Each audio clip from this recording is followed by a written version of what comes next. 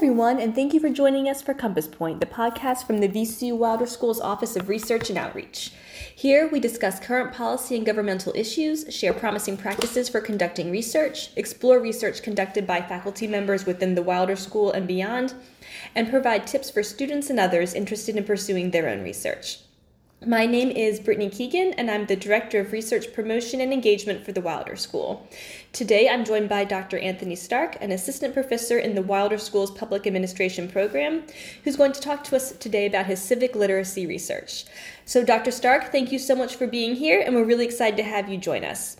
To start, could you please talk to us a little bit more about just yourself and your research in civic literacy? So, what does this mean, how does it manifest, and why is it important? Awesome. Well, thank you, first of all, for having me. I'm excited to be here and joining you all. So, as you mentioned, my name is Anthony Starke. I'm a native of Virginia. I am also an alum of the Wilder School, so I graduated with my MPA from the Wilder School not that long ago, and then moved out west to pursue a doctoral education, and then started my career as an assistant professor in Colorado. The research that I'm doing now that focuses on civic literacy is a new space for me, but if I kind of take a hindsight is 2020 type of perspective, it all kind of comes together as this culminating point.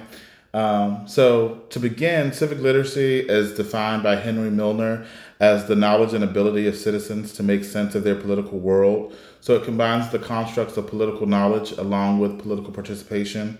And civic literacy applies general literacy skills to the everyday task of being a citizen and active member in one's community. Its underlying assumption is that informed individuals can better identify the effects policy options have upon their own interests and those of others in their community. Very cool. So what got you interested in studying that? So it's kind of a long journey. I'll take you all the way back to middle school. I am a proud product of public education. So I attended schools in Hanover County. And in middle school, I attended Liberty Middle School. My middle school and my civics class in particular was very unique in the sense that we had a bill before Congress when I was in middle school. So I got to learn about civics while actually doing a lot of advocacy work. It's called the Liberty Bill Act. I don't believe it remains within Congress at this point in time, but it was there for a number of years. And essentially what we were attempting to do is to get the abridged Constitution placed on the back of the $1 bill so that everyone had access to their rights. That is such a cool idea. It's an amazing idea. I don't know why it never received the traction that I think it deserves, but for me, that was my first formal introduction into civics. I mean, it was a civics course, right? And in those years, I was able to travel to the Capitol and give presentations. We would have representatives from Congress and from the Virginia legislature that would come to our school, and we'd recite the abridged Constitution from memory for them, and just really get to learn about these processes in a very active and engaged way. So that was my first experience in this kind of civic space. Later on in life, I went on to become a helping professional. So I received my undergraduate degrees from Old Dominion University in clinical psychology and human services with a focus in social welfare. And that training as a human services professional, you learn to be an interventionist. And I worked in the field for a few years before attending the Wilder School. And that training mixed with those experiences that I had in the workplace really gave me firsthand experience of what happens when people who are often oppressed come into contact with public institutions and how unresponsive those institutions could be at times. As a helping professional, we are trained to aid and assist individuals in developing their coping skills.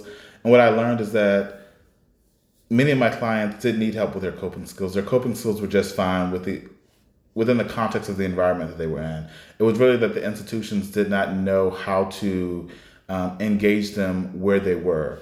And so those experiences coupled with that introduction that I had in civics, I also worked for a nonprofit organization for several years that focused on several public institutions within the United States, one of them being government. So we got to take the youth in those programs on field trips to Washington, D.C. and places like that to get them to learn about government and expose them in ways that they hadn't before. So first the Liberty Bill Act, and then working as a helping professional, then working in that nonprofit space.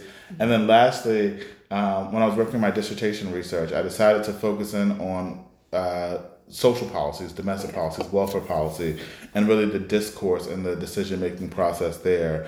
And that really had an undertone of socially vulnerable populations. And so a lot of that kind of came together more recently in the last few years when I realized that as public affairs researchers, we tend to make a lot of assumptions about the citizen, the constituent, the stakeholder, whatever you want to call them. And so there are some folks that do some research in the same vein as like Donald Moynihan and Pamela Hurd, the administrative burdens, where they're looking at the cost of engaging with administrative institutions, the learning costs, the psychological costs, so forth and so on. But that wasn't really where I wanted to focus my attention. My attention was more so on the preparation that individuals have before they go out into the world and begin engaging with these institutions, and realizing that not everyone was fortunate enough to have the same type of experience that I had in Mr. Wright's civics class all those years ago. And so that is what kind of led me to the space of wanting to learn more about civic literacy, which again has that emphasis on political knowledge, not just political participation. Absolutely. And I love that you've been involved with this, for so long, even as a middle schooler. And I also think it's really cool that, so you're a Wilder School professor now, and that you got a degree from the Wilder School. And so I did as well. We actually had a class together. I think it was Dr. Stutz's Introduction to Nonprofit Management course. And we also had, I don't remember this, the fundraising class. Remember it changed rooms Right. Good times. That was a really fun program. But would you be able to talk a little bit about how the work you did here as a Wilder School student maybe helped to guide some of the your research interests and the research that you're currently conducting? Very much so. So as you mentioned, there's that emphasis in nonprofits. I must say that when I came to the Wilder School, I had no idea what public administration was. As I mentioned, I worked in the nonprofit sector for a number of years. I wanted to learn more about those organizations and how they operated, and I knew that I wasn't a good online student at the time. I just didn't engage that way. And so all of the nonprofit courses here at the Wilder School were housed within the MPA program. So I came here with this interest and this intense focus on nonprofits. And what the MPA program did is it really broadened my understanding of how not just nonprofits, but many of the public organizations that I had come into contact with as a helping professional, how they were situated within our society. And so that was really kind of the beginning of this trajectory. I remember nearing the end of the program and still having all these questions. I think the program here does a great job of helping students prepare for practice and going into the field and understanding how these organizations operate. But I had bigger questions about kind of how they operated within society.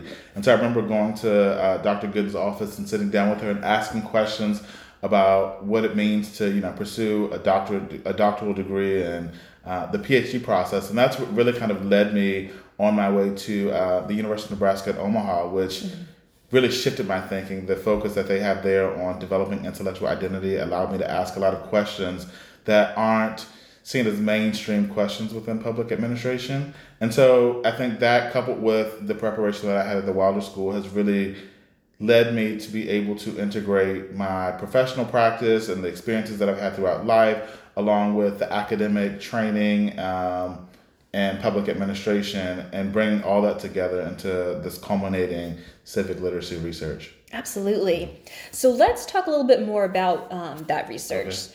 So what types of studies are you conducting to gauge civic literacy? Maybe what populations are you studying and how are you setting up the studies? Okay.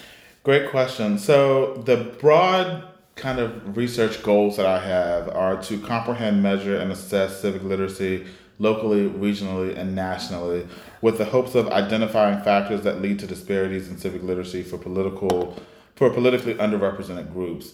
I'm using a mixed methods research design, so I'm combining both qualitative and quantitative strands that include coding and thematic analysis of statewide civics curricula, statistical analyses of performance on assessments like the SOLs and things of that nature.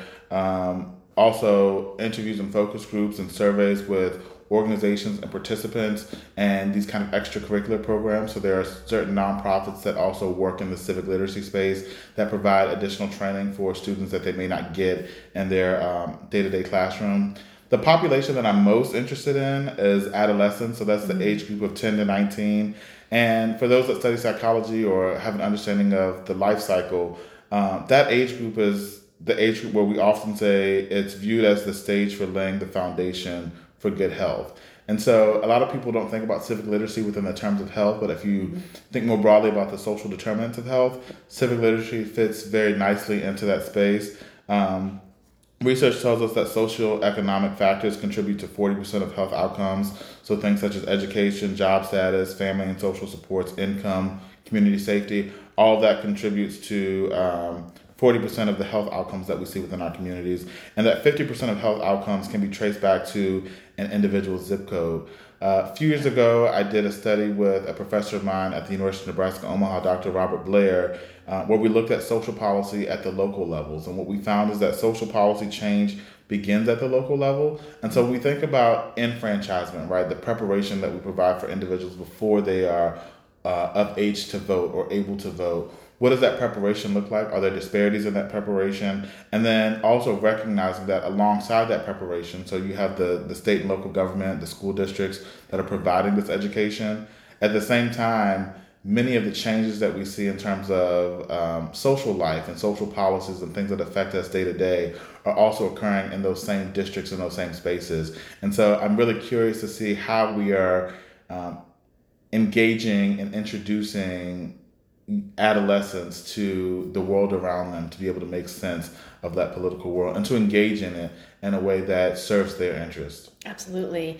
I'm sure a lot of our students are also interested in this type of research. So what opportunities might there be for Wilder School students or other students, across the university and beyond to get involved in either your research or maybe their own research on this topic? I am always looking for collaborators. I am a firm believer in faculty-led research and engaging students. I believe that's how we are trained best as researchers, is by doing.